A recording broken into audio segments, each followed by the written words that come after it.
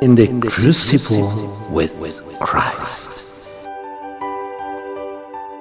The important word we read here is with Christ.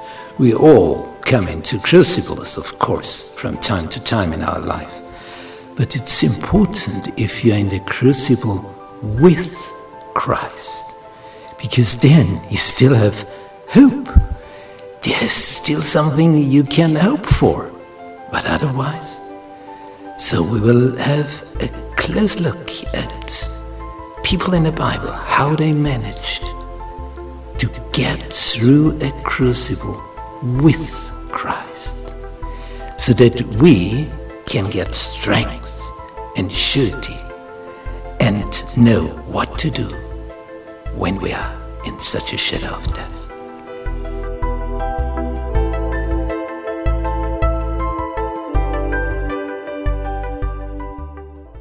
Wednesday, a witness who convicts.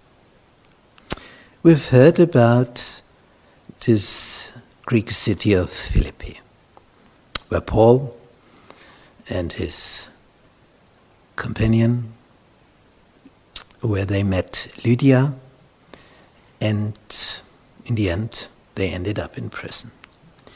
And we read in Acts chapter 16 how this happened. There was a certain damsel possessed with a spirit of divination. She met us, which brought her masters much pain by much gain by soothsaying. But then they had much pain when Paul ordered this bad spirit to go away. And then her masters had pain and no more gain. And therefore, they wanted Paul to be in prison. And it worked. We read in verse 19, when her masters saw that the hope of their gains was gone, they caught Paul and Silas and threw them into the marketplace unto the rulers, and brought them to the magistrates, saying, these men, being Jews, do exceedingly trouble our city. That's the point here. They lie. They did not exceedingly trouble to this city. They brought blessings to this city of Philippi. It's just the opposite. And they go on lying and teach customs which are not lawful for us to receive, neither to observe, being Romans.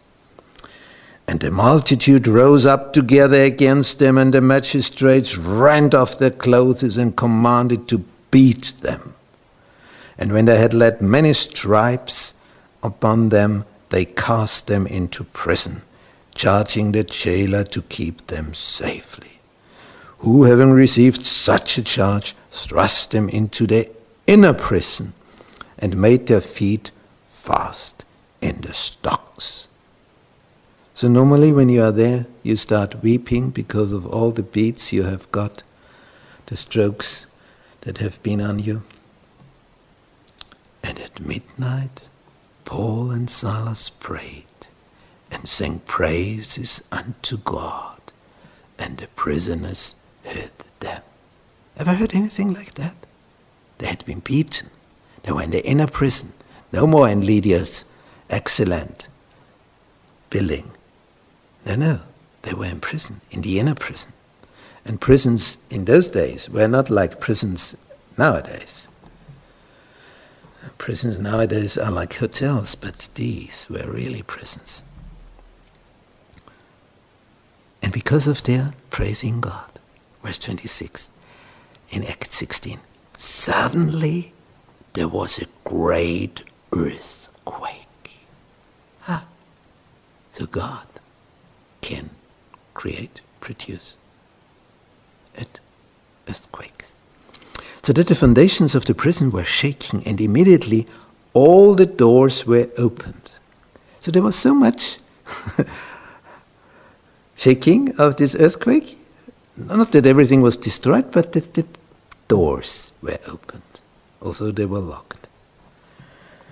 And everyone's bands were loosed, so no more feet in the stock and so on. And the keeper of the prison, waking out of his sleep and seeing the prison doors open, he drew out his sword and would have killed himself, supposing that the prisoners had been fled. But Paul cried with a loud voice, saying, "Do yourself no harm, for we are all here." And this led to the conversion of this keeper of the prison. The jailer became a follower of Jesus.